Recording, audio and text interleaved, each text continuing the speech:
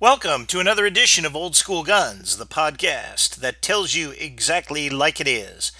And this is episode 137.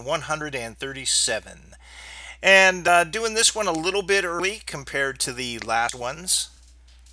And the big reason for that is I was asked to do an analysis of the new 6.8 by 51 cartridge.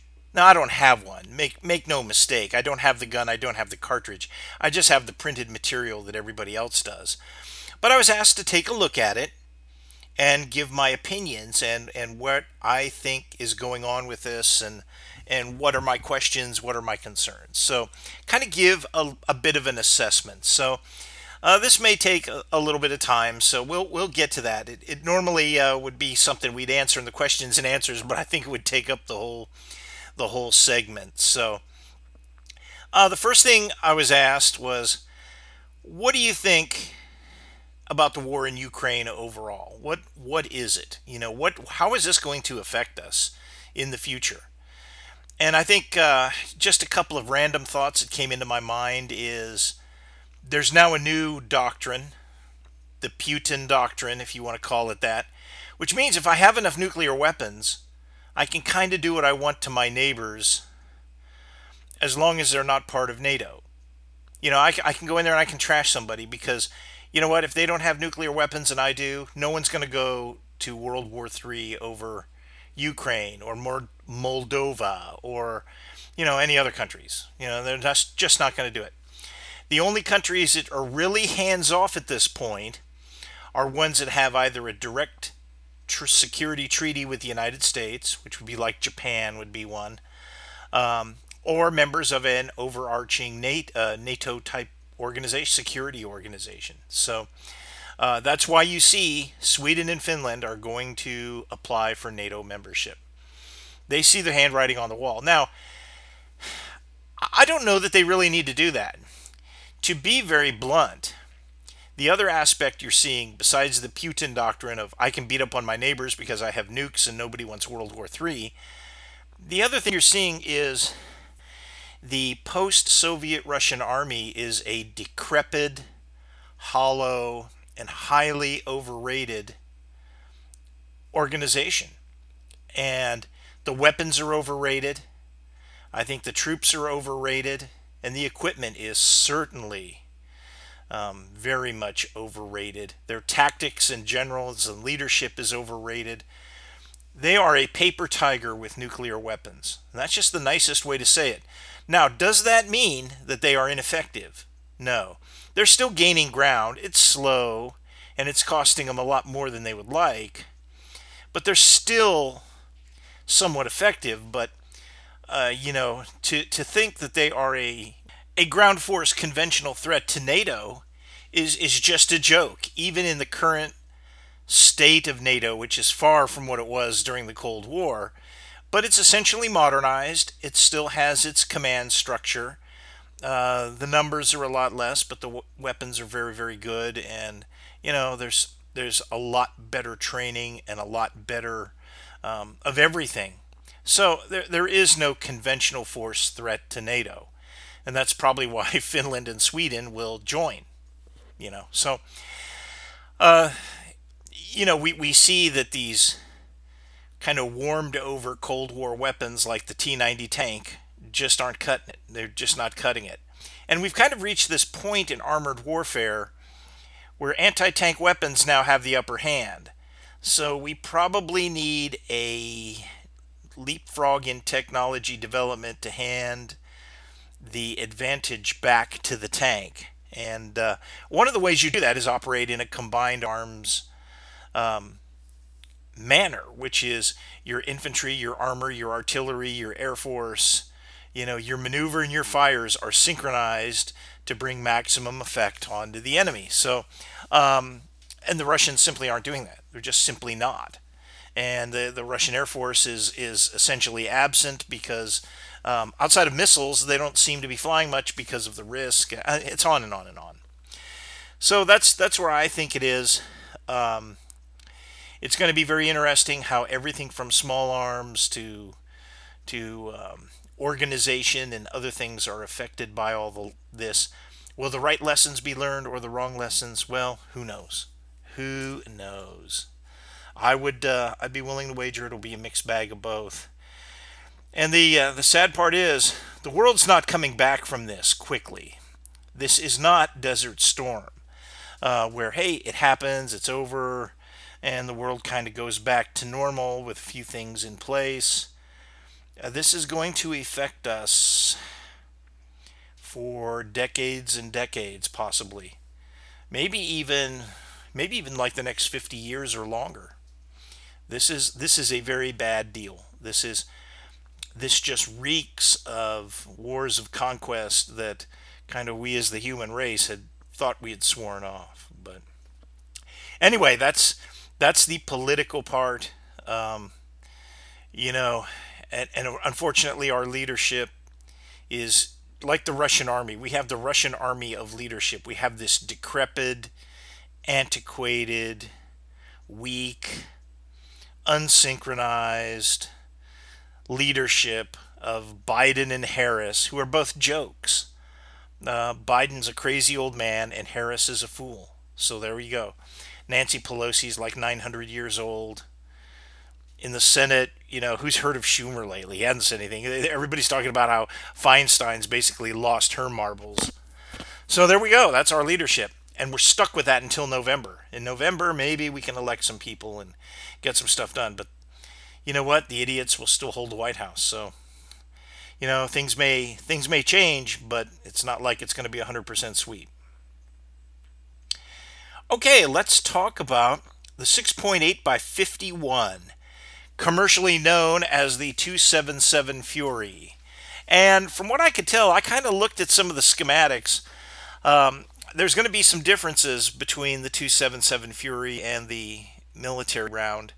Most notably, I'm not sure that at least some of the commercial rounds that are allegedly available. I've never actually seen one, but I don't think that they're this bimetal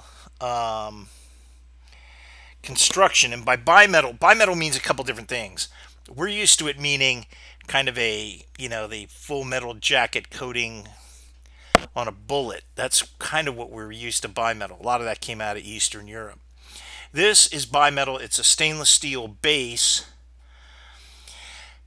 that has got some kind of lock washer arrangement, and then there's a brass case that fits on it. So you got a stainless steel head and a brass case. And allegedly, this is going to take 80,000 psi. Most rifle rounds are 60,000 psi or under. So this is significantly higher. It's going to drive, 130, 140 grain bullets, supposedly like 2,900 to 3,000 feet per second. Out of the what barrel length, I don't know. I'm assuming that's an 18, maybe 20-inch barrel. I'm just assuming that. So that's effectively what the cartridge is going to look like. It's based on the 7.62 NATO. So really, it's a battle rifle cartridge. It's a battle rifle cartridge. 7.62 NATO is the greatest battle rifle cartridge, and this is coming out, and it's based on it. So we're taking a step backwards, and we'll talk about that a little bit later. But that seems to be a huge shift going back, and you got to wonder what is the purpose of this cartridge. What is really the purpose of it? All I keep seeing is, and the stuff I'm reading is, it will defeat all known body armor or any body armor that's currently known to be under development. So if that's the most important thing, if that's what drives all this, like it has to be able to puncture all body armor, then I would say, and you have no choice. You have no choice but to use it. I mean, if that's your goal, is to puncture all body armor, that looks like the tool to use. What the bullets actually, the construction of the bullets, I'm sure it's more than just a lead core and a gilding metal jacket. I'm sure there's some sort of penetrator in there. What it's made out of and how it operates, I don't know. I do know that I would be willing to wager that The military round, which is capable of defeating all known body armor, probably will never be available to civilians. And we don't even know if the 80,000 psi loading will be available to civilians. Who knows? It looks like the stuff I've seen, the schematics and everything, just are a straight brass case. So if it's brass cased ammunition, it's going to be loaded down, I would assume, at 7.62 NATO levels. And, that's just the way that is.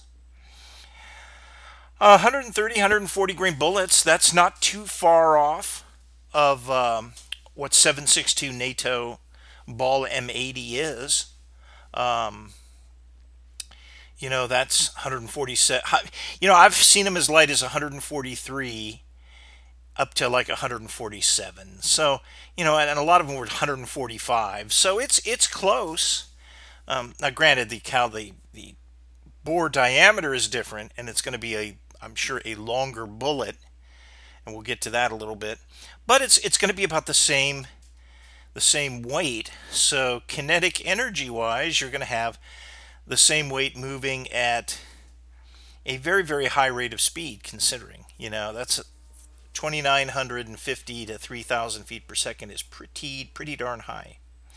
So I think that's going to be, it's certainly 7.62 NATO type performance at close range, and it really is going to be.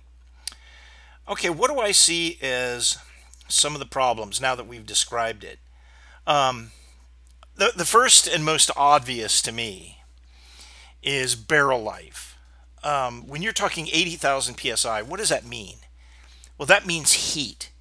That pressure is directly related to heat. Okay, so you're going to have levels of heat that are hitherto unknown to us as riflemen in this weapon. And if you're firing this weapon, there's a squad automatic version of it, and there's a rifle version. That weapon's gonna get very hot very quickly. And anybody who knows 7.62 NATO machine guns, either the M60 or the M240, knows that they issue a spare barrel with those for a reason. And with the M60 anyway, they issued a big asbestos barrel mitt, big mittens, so you wouldn't burn yourself. A lot of times you want to burning yourself anyway. But, to change that barrel when those things got very, very hot. I have never seen it, but I understand some people have actually shot those things so they get red hot. I will say that your ability to do that with this new cartridge it'll be a lot easier to get that thing red hot, unless there's some temperature mitigation thing in there that we don't know about in both the rifle and the light machine gun. This is a weapon that is going to heat up very, very quickly. Very, very quickly. The rifle is going to be more of an AR-10 sized rifle, obviously, not an AR-15 sized rifle. So it's going to be bigger. And so far, I have only seen 20-shot magazines. So, as a former infantryman, I will tell you that that's not a good thing. That there are times when you need fire superiority, and they used to call it spray and pray and all kinds of derisive things. But there is such a thing as having fire superiority, in which case light recoil, high magazine capacity is very, very handy to have, both in semi-automatic and automatic fires. So that's a concern. If I'm only seeing 20-shot magazines. Now, I guarantee that's probably what it's going to be, because have you ever tried to use a 30-shot 7.62 NATO magazine? First of all, there's not very many of them. And in fact, friend of the podcast, we did some gun trading a few years ago. And he gave me a magazine with the FAL rifle that was a modified Bren gun magazine in 7.62 NATO. And, you load that up and you got quite a bit of weight there. You got quite a bit of weight, and it sticks down quite a bit. And it's not as handy as a 5.56 30-round magazine. That's for sure. So the 20-shot magazines seem to be a move backwards to me. I'm not really sure that that's really the way to go. Another thing is, if that's the case, soldier's basic load is going to be smaller. Right now, the kind of the blueprint basic load is you have 3 magazines in each pouch, or you basically have 6 magazines on your body. The old web gear we had 2 magazine pouches, each with 3 magazines, and then you had one in the rifle for a total of seven. 7 times 3 is 270, or yeah, 7 times 30 is 210. With this, unless you're willing to carry a lot more weight, the soldier is just going to have to carry fewer rounds. So you either carry more weight or fewer rounds. Take your pick. I will tell you that in the in some of the experiences that have been, you know, told about Afghanistan, when they had those 7 and 8 hour battles at those isolated combat outposts, carrying less ammo is a bad thing, a very, very bad thing. So I'm not really sure that carrying less ammo is going to be a really good option, which means they're just going to have to carry more weight. Now, the rifle is already 2 pounds heavier than an unloaded M4.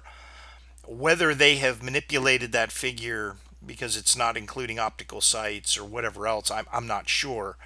But it seems like 2 pounds is probably a little light. I would say it's probably, just looking at the rifle, knowing an AR-10 versus an AR-15, 2 pounds is not out of the realm. But when you start adding things like lasers and accessorizing it, all of a sudden your rifle is a lot heavier than what you would like. So, and that's a problem with the M4 a little bit. It's going to be a much bigger problem with this. So the 20-shot magazines, the heavier rifle and all that, it's already going to give our overburdened infantrymen more weight to carry. And, we used to joke, when I was in the infantry, the joke was, hey, here's another 20 pounds of lightweight equipment to carry. That's the thing. There's no such thing as lightweight. And in fact, anything you can do to reduce weight, because you're also carrying, you're carrying water, you're carrying food, you're carrying extra equipment, you're carrying extra ammunition. You probably have to carry some ammunition for either some mortars, the 60 millimeter mortars, or you're carrying more ammunition for the squad automatic weapon, which is the same caliber version of this weapon. So it's, not everything you carry is just yours. Sometimes you have to carry something and pass around something nice, like a javelin missile, or additional machine gun ammo, whatever it all is. So the extra size of the rifle and the extra 20-shot magazines, 20 shots in a magazine, smaller basic load, that could be a real problem. So we have that. So other things are cleaning equipment. I hope we don't make the same mistake with this rifle that we made with M16, which was we don't have the appropriate cleaning equipment fielded with the weapons. You think you wouldn't have to mention that, but obviously you do. Is the M16 cleaning rod going to be okay? Is there a brush that's going to fit onto that cleaning rod? Is there going to be a whole new kit? Is there going to be like an Otis kit that's got a flexible rod? Who knows? Because they've shown us this, but they haven't shown us anything else. Lubrication with this kind of heat that this rifle generates, and we don't know how clean burning that new ammo is to get up to that heat. To get up to 80,000 psi. I'm assuming it's going to be pretty clean burning because it's using every ounce of energy to achieve that. But we don't know, and so are we going to have yet another weapon that has soot or carbon all over it because the ammunition, the powder in the ammunition, is not burning the way we want. It doesn't burn completely up. It leaves a residue. So we don't know about that. There's a lot of things we just don't know. Our ranges. For 65, 70 years, we've been building 5.56 capable ranges. Are our range fans and range berms and range equipment going to have to be upgraded to accommodate this? I would say that that's a pretty good bet. That there's going to be a whole bunch of infrastructure that has to take place so that we can actually use these weapons in qualification and training. Another thing is ammo durability. I'm just a one-piece cartridge case that's sealed around the bullet and sealed around the primer. It has always been a very desirable thing. A two-piece cartridge case that mates steel and brass seems to me to be a less desirable, that there's a way, and nothing is ever perfectly sealed, and we're talking about millions, maybe even billions of rounds of ammunition. My worry is the durability and stability of the ammunition. If it gets wet, is there a chance that something could seep in there? Who knows? And it doesn't have to be wet from water. It could be some oil or some kind of penetrating solvent spills on it. How stable is that ammunition? How sealed is it? That's going to be another really big issue. Performance. They're touting that it's great. It's a 6.8. It's got less drop at 1,000 yards than does the 6.5 Creedmoor, so which is really fantastic actually. But I'm sitting there going, if we're talking about an infantry rifle, why are we worried about 1,000 yards? Now, if it's a DMR, maybe designated marksman rifle, and so far I haven't seen anything on one of those yet.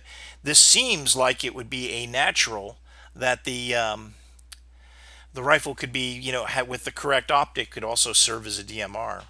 Don't know, but it seems like that would be the case. But my whole deal is the infantryman's problem is not at 1,000 yards away with a rifle.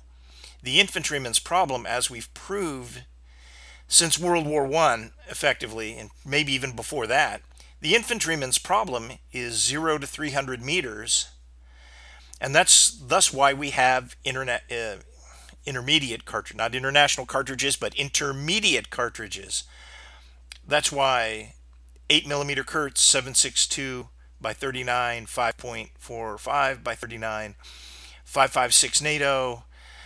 That's why all of these cartridges have come about, was they were specifically designed for that envelope. Beyond 300 yards, you're going to engage with something else. So if you can even see your target. A lot of times in the infantry, you don't see your target beyond that. I realize the Middle East had some situations where that was indeed the case, where they could see beyond that, but they did have weapons that could reach out and touch. I mean, the Mark 19 grenade launcher is an excellent weapon for something beyond 300 yards. So anyway, the performance, what are they really looking for? Is it body armor? Is it the drop at 1,000 yards? Is it, something else? What is it? Is it barrier penetration? I mean, I don't really know what problem they're intending to solve. You get these phrases like, well, it's going to be more lethal. Oh, okay. Is it more lethal because of why? And if it's because it can penetrate all known body armor, okay, then that's the reason, as we were talking about before. Then its 1,000-yard accuracy probably isn't much of an issue. So I don't really know what the performance metrics are that they're looking at. Just doesn't make a lot of sense to me. And another thing that nobody will talk about. Nobody will talk about this. Soldier diversity. Okay. Soldier diversity in marksmanship has always been a problem. One of the problems is that you have people who grow up in inner cities with no experience with firearms. I will tell you that is a significant issue, and I don't really think our military has cracked the code on that as well as they should. And that's with the easier to use, lower recoil 5.56 weapons. This weapon is going to be a lot more challenging for people who've never shot one. If you've never shot a rifle, and this is the first rifle you ever shoot, that's going to be a challenge. That's, would you hand a new shooter a 7.62 by 51 NATO rifle? I don't think so. Would you hand them, something that would be similar, maybe a 6.5 Grendel AR? I don't know. You can, but it's going to be a lot harder to train them, and it's going to be a lot easier for them to develop bad habits. So soldier diversity, as far as previous firearms experience, is going to be a problem. Another one is we have a diverse military, so we have some small people in it. Some of them are females, not all, but some of them are females. So a female who's small and has never fired a shoulder weapon before, is this a good choice? Is this a universal type rifle that you can issue to everybody? And I would say that unless they're willing to put a lot more training into it, I don't think that's going to be a winner. Now, going back to kind of the barrel life issue, this thing generates big heat. And if you've ever fired even things like ARs or 7.62 weapons that generate heat, I'm talking about rifles, FNs, G3s, they can get hot. And if you touch them anywhere except on the handguard, you'll know it. So you have this tremendous heat. It's going to be a lot hotter.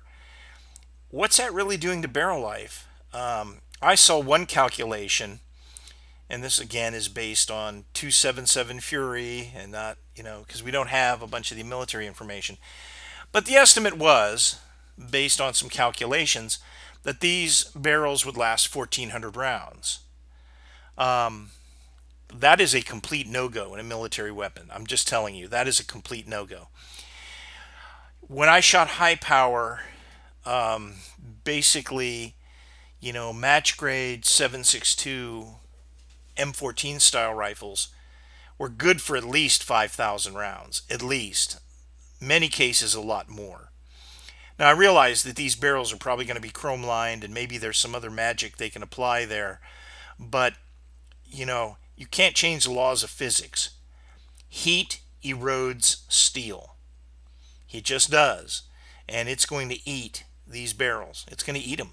I don't know how to change that. I don't know. You can make the steel thicker, but then it just heats. It takes it longer to heat up and then longer to cool. So I don't know. I don't know how they're going to beat that particular challenge. But that's going to be a huge deal. So what do I think? Well, I've also seen where they're not going to really get these things in anybody's hands, at least until the beginning of 2024. And so they're going to make some ammunition, they're going to buy some of these things, and then they're going to put them in soldiers' hands. Not the entire army at once. It'll be just like the M17 deal, M17, M18 pistols. They'll give it to one unit and let them use it under field rigors and see how they do. And my guess will be that they will find some things that have to be corrected. And some of those things that have to be corrected will then have to go back to the factory. So we're probably talking about 2025 by then. They go back. So it's maybe 2026 before the next batch goes out. And we've done this iterative process before. M16, M16A1, M16A2. There was an A3, an A4, M4, M4A1. We've done this before. We found that, may need a heavier barrel, may need this, may need that. This little piece may break too easily, so it's got to be redesigned and into something more robust. All kinds of things. Who knows what that'll be? So you're really looking, before they're going to get these into the field in appreciable numbers, you could be looking easily 2027, 2020. You could be easily looking 5 or 6 years from now. If everything goes to plan, and if they actually decide to adopt it service-wide, if there's money to do it, if there's a whole lot of things that fall into place, my gut instinct is that they will buy these, the first iteration, they'll send them, get them, figure out what's wrong with them, they'll buy another batch, and that'll be the end of it. because I think they will use these for some tier 1 units, some special operations or special mission units. We'll get these, but I don't see, truck drivers getting these. I don't see fuel handlers getting these. I don't see that. And I don't know that the Army is going to put up with two different rifle calibers unless it's in a special mission, special operations kind of context. So that's how I kind of see it. It just, maybe it'll have some influence on improving the current service rifle and ammunition. Maybe some of the ammunition things that they learn with this. Maybe the penetrator maybe there's some sort of better penetrator they can use to increase the effectiveness of the 5.56 against body armor. Don't know. Don't know if that's going to come out. I just don't see this as being everybody. It's a step. I hate to characterize it as a step backwards, but it really is. We're not looking. We went to intermediate cartridges to increase firepower. Now we're going back to a battle rifle cartridge to increase performance. And, we kind of been there, done that, and found that it didn't. Even if you have great performance, it is counterbalanced heavily by high firepower. So I think that I wouldn't bet that this is going to be the wave of the future. This may be just a sidetrack, kind of like the Scar Heavy. U.S. military liked the Scar Heavy, but it was 7.62 NATO and it was big.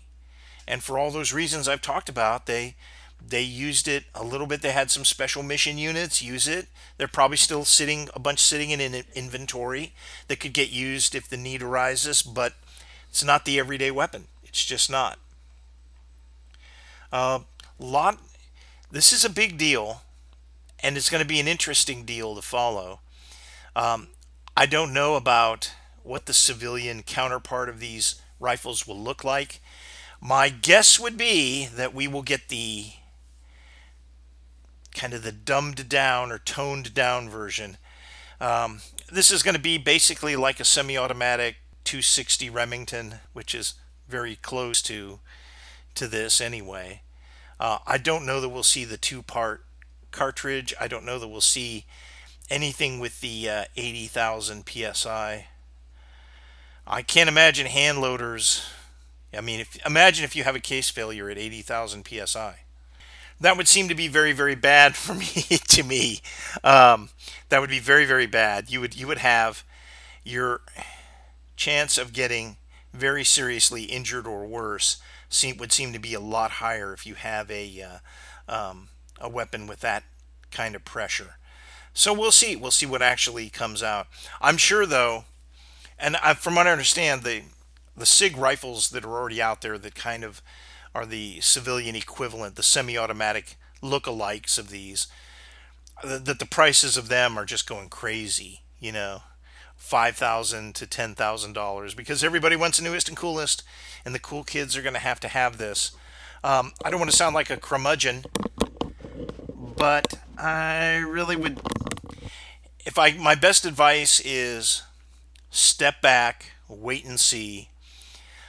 You don't want to buy a $5,000 rifle and the rounds for it are $5 a piece. You really don't want to do that. It's like everything else. What is the civilian marketplace price?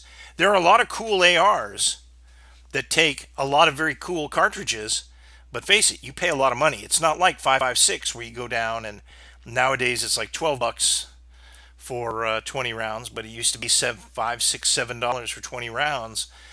You're not going to find really high tech or some of these boutique or special use rounds that are in that price range. So you got to really think long and hard about what you're doing. You may be buying a rifle that you're not going to shoot very much simply because of ammo cost and availability. So that is my assessment. I'm a wait and see guy. I hope it works out. I'm not a curmudgeon. I hope it works out. And all those problems that I've listed are solved. But I have a funny feeling that science doesn't change, and heat is heat, and I don't really see how that is all going to work. And I also, again, ammo The capacity of the rifle, going back to a 20 rounder after we've had 40 or 50 years of 30 rounders, just that seems to be just the wrong direction. And look at some of the battles we fought where people were putting out a lot of rounds. So having fewer, more powerful rounds may not be the answer. It may not be the answer at all. So that's my assessment of the M5 and the new squad automatic weapon that's coming in tandem with it, and we'll see how it goes. Okay, let's talk about a little bit of other gun stuff here. One of the things that never fails to impress me is a retro AR-15 that's got one of those cheap 3 or 4 power scopes. What those scopes actually are, the power in them, I don't really know. I know that they say that there's some of them that are 3 power, some of them that are 4 power. They were all basically Chinese made. The originals, I think they made some in Japan, maybe some here in the States. But those are all real collector's items now, and they're pretty long in the tooth. Those things are getting to be 55, 60 years old, which, for scopes age, and that's just kind of the way that works. So it's a very, very interesting concept to have that rifle with that little scope on it, and how handy that really is. Now, I've said it on an earlier podcast, maybe even a couple years ago. The They were never really used by the U.S. military. Those scopes. Some people will swear they were, but I never saw them. Never saw anything like them. Never saw them. Never even heard of them. Nobody, because I'd actually asked, "Hey, do we ever use these things?" And nobody knew anything about them. Guys who were going back a long way. So nobody knew anything about them, so they were never used.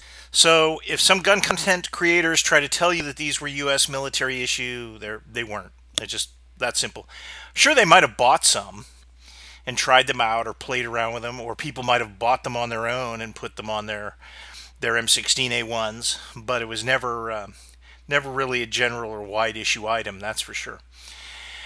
But I've always impressed. I've got one that was made by, I believe, Norinco back in the 90s that I think I paid less than $30 for. And I've had it on a retro AR, and that thing keeps its zero. I have it on a retro AR that I carry back and forth to our little bit of country property. And sometimes I don't even take this thing out of the case. I mean, before I shoot it, I make sure it's lubed and everything, but it goes in the case, it goes into the car, it comes out, it gets placed in the house, kind of gets moved around. I mean, it's not abused, it's not jostled in any kind of a abusive way, but it does get moved around, and unlike everything else, it's just moving around. You would expect a cheap scope like that to not hold its zero, but this one holds its zero excellently. I went out and confirmed the zero. I hadn't fired this in months. Hadn't fired it over the winter, really. So I said, man, this thing's probably made 20 trips up and back. I'll just go ahead and see where it's shooting, and I'll be darned if it wasn't right on. I was very impressed. I was very impressed. Now, what does not work well, which does not work on any of these scopes, and I think HR Funk, the guy on the internet, he recently did one. Um, the bullet drop compensating feature on these, where they have, I sighted mine in at the 100 yard. It's kind of 100 and 200 yard together. Then it goes to 300, 400, and I think 500. May even go to 600. I don't know. None of those are worth anything. It's just like anything else. These are not precision made optics. What internal parts are plastic and what aren't, I don't know. I don't even think the originals worked that well. It was based on the old kind of theory that you would see a target. Let's just say you've sighted your scope in at 100 yards. And I don't even know if these things are yards or meters. I can't even tell you that. I assume it doesn't matter because they're not that precise, so it doesn't matter. But anyway, you would see something, let's just say it's 400 yards away, and you would just dial your rifle sighted in at 100, and you just dial up the four, and hey, you're right on, you're there. They never work that way. And they have very simple reticles. So, you just have to do kind of Kentucky windage holdover. But really, when you're talking about a reasonable sized target, if you're in, especially at 250 yards, you're going to be, a little high here, a little low there. But out to 300 yards, you're going to be totally good to keep it on a reasonable sized target. Again, it's not going to be, Camp Perry blowing out the X-ring, but you're going to be right there. So I would just sight it in for what you need and realize that you're probably good out to 300 yards. But I did buy another one of these scopes, and I haven't actually tested it out yet.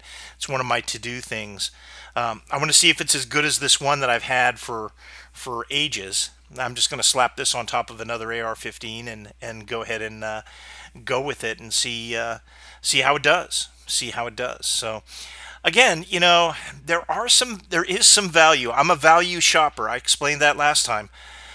If you get these things and they work, who's to say they're good or bad? I mean, one from Brownells might be better, but I really don't want to spend $300 to find out that it's only as functionally as good as the one I spend $70 for. This one I just bought recently, or the one I bought way back in the day for like $30.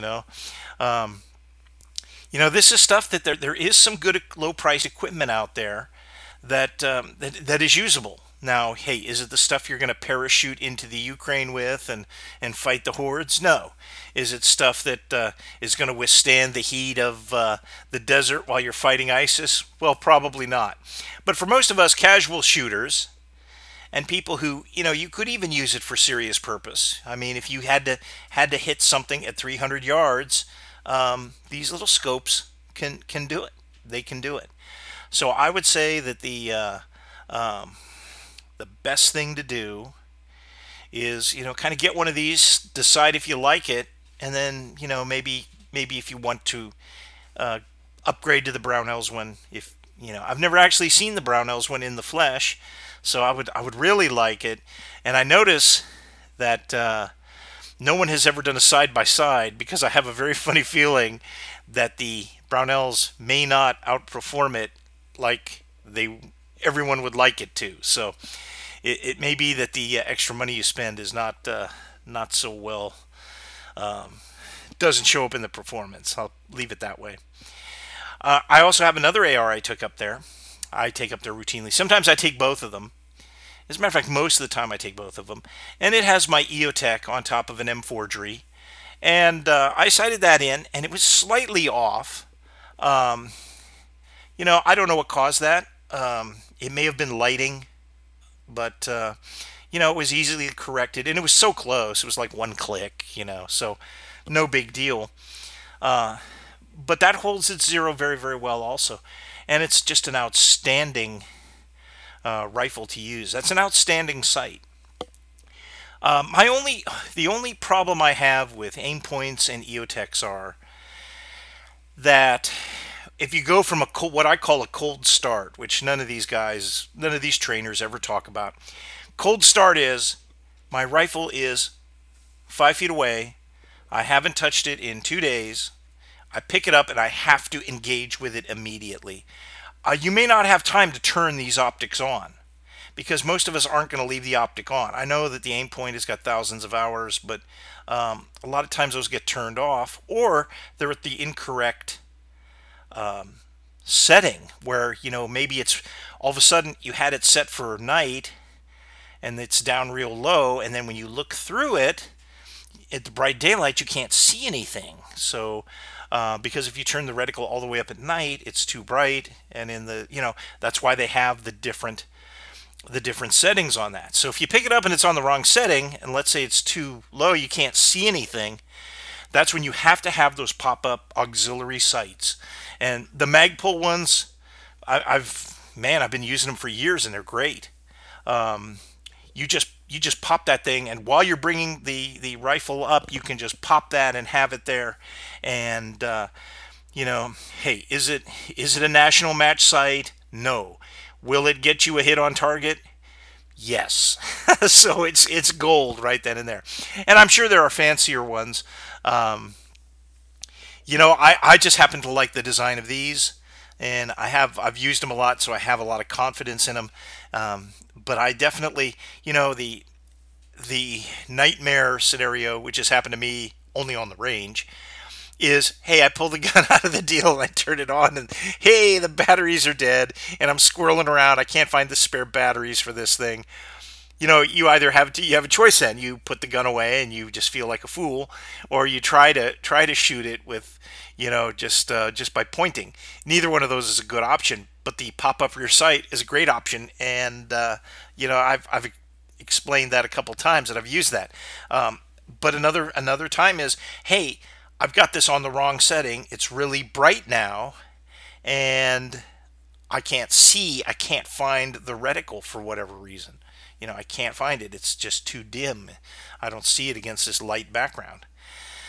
And that could even happen. That could even happen at night when you're, let's say somebody turns the headlights on. All of a sudden, you're in a kind of a dark situation, but then a whole bunch of lights come on, and then you're actually in, a fake daylight, an artificial daylight situation. Maybe you've lost the reticle because it was turned down for the darkness. So you pop that sight, and it's very easy to do, and it's something you should practice, but it's very easy to do, and it pays off, and it's nice having it. Nice having it. A lot better than no rear sight. I've tried to shoot them with no rear sight and have not been very successful because you can still see the front sight post, and so you kind of just center it in the either the tube or the glass area of a reflex sight and a holographic sight. And there you go. You can shoot, and at very close range it'll work. Certainly better than nothing. Certainly better than quitting. But I like having that pop-up rear sight. Those are good. And the aperture on at least the ones I use, the Magpul ones, they're generous enough. They're not overly generous. It's not a ghost ring, but it's not a real precise, tiny sight either. So I like it quite a bit. Okay, we do have some time for at least a brief edition of questions and answers. And our first question is this: do you use or do you recommend a 22 long rifle snub nose revolver? And the answer I have that is no and no. No and no. I have nothing against them as far as a trail gun or something. A snub nose was designed for a very specific reason. That was concealability and to give you enough power so that you could neutralize an assailant at close range. A 22 revolver, the 22 round does not have that capability. Yes, it's better than nothing, but really, ballistically, even a high performance 22 coming out of a barrel that short is frighteningly weak. The next deal is that it's designed for concealability, therefore it's not really. They usually do not have adjustable sights or anything that would help with the longer range accuracy. So you have a weak close range weapon. You're much better off with something in 38 special or some other a centerfire caliber. Just the way it goes. Now, are they neat and cool little guns? Hey, probably. Would it make a good little trail gun? I don't really think so, because again, how close do you want it to be? And two, they're not cheap. They are not inexpensive. If you really want an inexpensive trail gun, I'd go with Ruger Wrangler. Go there. 22 handguns are great, but they kind of have their usage envelope, and close range personal defense is not really their strong suit. So I would say no. I don't really recommend or use those. But I do think that they're in many ways very cool. Smith & Wesson, Ruger, and a few other people make them. Okay, here's another question. What is your best advice for revolver speed loaders? Last podcast, you said that most of them were junk except for full moon clips. Is there any other alternatives or anything that can be done to improve the speed in reloading my revolver? Um, the answer to that is I don't know what revolver you have, so I would say no. There's just no practice. Well, the more you practice, the more you can do it. Hopefully, you still are nimble and you've got the motor skills to do that under stress. My best advice is this: if you really want a combat revolver that you're going to have to reload under stress, the best thing to do is get, and I can't remember the model number or anything, but they had a Smith & Wesson end frame that was in 38 Super that, it held 8 shots, I think. Get one of those and get the moon clips for it and practice, and you might get fast enough to at least be competitive with a single stack 9mm pistol. That's just the best case you're going to be. 38 Super is a great round, so you will have a shot per shot. You'll probably have a bit more power and better choice in expanding bullets. You'd have 8 shots. That's kind of government model right there in the government model realm. So you're not doing too bad. That would be the best. My next best piece of advice is get an end frame Smith & Wesson in 45 ACP and use the full moon clips in that. So there you go. That's basically what I said last time, but that reiterates it. Okay, here's another question. In your experience, what is the best gun to hunt coyotes with? I'm not a real big coyote hunter, so I would say, to my mind, a 16-inch barrel, flat top AR with a decent, not totally expensive, but this is a great use for the LPVO, which I don't really have a whole lot of confidence in the anti-personnel role. But for something like this, any good optic, any good AR optic on top of an AR-15 and 5.56 would be a great coyote gun.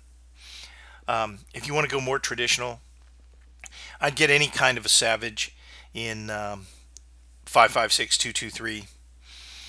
You can certainly go more exotic. There's all kinds of other things that will do the job, but I think those are just the good baseline.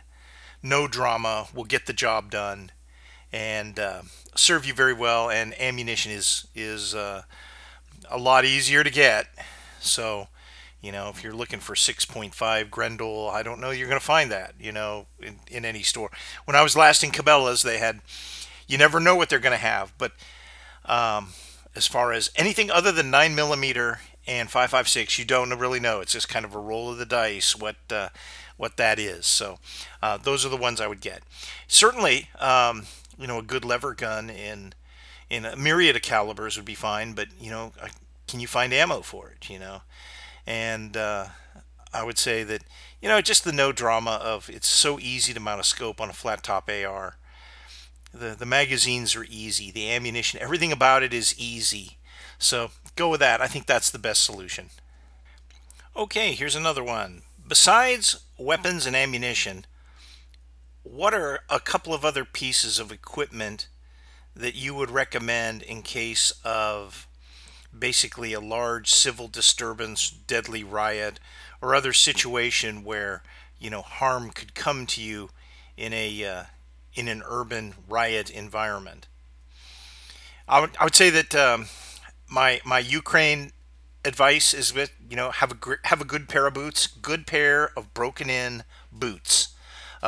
So if you move around and there's jagged stuff on the ground, that it won't puncture your sneakers and take you out because you've now just cut your foot open. I would of course have some sort of gloves, something ductile enough that you can manipulate your weapon. however you need to do that. If you need to cut off the trigger finger or whatever, whatever you need to do to get a set of gloves, something to protect your hands from abrasions and punctures.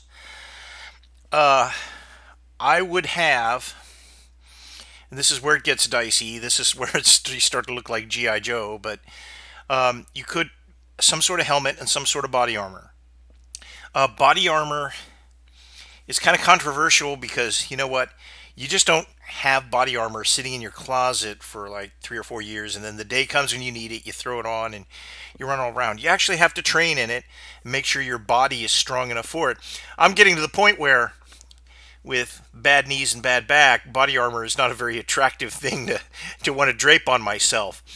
So you have to make that choice. A good helmet is a good thing, and you can go a couple different ways. And I think I've kind of talked this before, but they used to have a thing called a bump helmet in special operations, which was nothing more than a bicycle helmet. And as guys were going through a building looking for somebody, think about looking for bin Laden or looking for hostages or something else. Hey, a lot of times you're doing that in the dark, and you may not see the low pipe, and so that you don't whack your head on it and knock yourself out, you'd wear a bike helmet, and your bike helmet would bump into it, and you just kind of bounce off and go your merry way. Or, if some debris was falling down because somebody had a grenade or something else, your head wasn't just unprotected. It was a lot better than wearing just a soft cap, even though the soft cap looks cool and they use it in the movies. You had something like that. You can effectively do the same. They haven't used those for years and years, but because they've had those advanced combat helmets, which are, about like a bike helmet in some ways, but they're ballistically much better protection. So they've been using those, and you see those other movies all the time. You can kind of cheap your way in and around those. There are some that they sell used for attractive prices. You're going to pay anywhere from 50 to 150 bucks for one. You can buy some that are brand new that look state of the art. They're going to run 400 or 500 bucks, I think. If you don't have anything else and you don't have any money, any real money, go on to some of the surplus websites and you can get, European surplus steel helmets. Sometimes as cheap as 20 bucks. I mean, will they stop a bullet? No. Will they protect your noggin if wood or debris falls on it? Yes. If you're, running through a house and there's a low pipe or a low beam that you don't see and you bump into it, will it protect your head? Yes. So, it's for 20 bucks and you can't afford the other stuff. It's fine. Yeah, you're gonna look you're gonna look really stupid, but it's okay. It's okay to look stupid as long as you're okay at the other end. It's great. It's okay to look stupid. So I would say that's what I would do. I would beware though. Do not buy reproduction helmets because they're not made out of the same kind of steel. They're just meant to look like something. They're not meant to perform like it. So buy the actual stuff that's made out of real steel if you're going to use a steel helmet. So I would say that, yeah, don't buy the fake World War II German helmet because, I've actually got a World War II German helmet and the thickness of that steel is amazing. It's really amazing. And there's actually a test. It was an army test, and they filmed it and turned it into a training film. Or I think it was at 50 yards. They shoot a German helmet with a 45 automatic, and it puts a significant dent in there, but it doesn't penetrate. So if you were wearing that helmet, you would survive. You would definitely survive. You might not hear so good, but you'll survive. So buy the real stuff. The Soviet helmets and all that, I don't know. I assume that they're decent. So that's it. But the best thing you can buy is like a used military or police Kevlar helmet or one of the new advanced combat helmets. And, some of those have little bobs and whistles and other things on it. So, yeah, you can get those. That's what I would get. As I said, the body armor, there's all kinds of different types. And they go from kind of expensive to outrageously expensive. It depends. You can get some that have plates that kind of cover the whole torso, or you can get just a front and back plate. You can get just a plate carrier to carry them in, or you can get the, kind of the Kevlar vest that they fit in. You can get some of that. You can get some of that surplus too. I think I saw, for a couple of $200-300, you can get the Kevlar vest. It might be Czech or Polish or something else, but you can get it. And of course, getting it in the right size is always going to be a challenge. The old Korean War flak vest with the tin plate, the metal plates in it, those really weren't very good. And the old flak vests that were used up to about the year 2000, those aren't very good. There's a lot of stories about those. Sometimes they'd stop a pistol bullet, but they're really not going to stop a rifle bullet. So I knew in the early days of Iraq, some guys were wearing two of those. So if you were like a medium, you'd wear that and medium, and then you get a large and wear that over your medium. Uh, you know, you can't have too much protection. So but again, you're talking about those vests were 17, 18 pounds. All of a sudden, you're wearing now 40 pounds in your torso, and that's going to slow you down. Going back to the beginning of the podcast, talking about weight, soldier weight. But some of the plates are made out of ceramic and are very light. Some of the plates are made out of metal. They are very heavy. So it depends on your. Generally, the heavy metal ones are the cheaper ones, and the lighter ceramic ones. There's all kinds of certifications for these things. How honest any of that is, I don't know. All I can say is, if it looks too good to be true, it might be too good to be true. They might say it's rated for one thing, and it may not be. And of course, how are you going to know? So unless you test it out, and you don't really want to do that. So anyway, that's it for this edition of Old School Guns, episode 137. If you have any questions or comments, you can always email them to me at kbmakel@aol.com, kbmakel@aol.com, or leave them in the comments section on Podbean, and we'll be sure to get at them. But until next time, this is Old School Guns, out.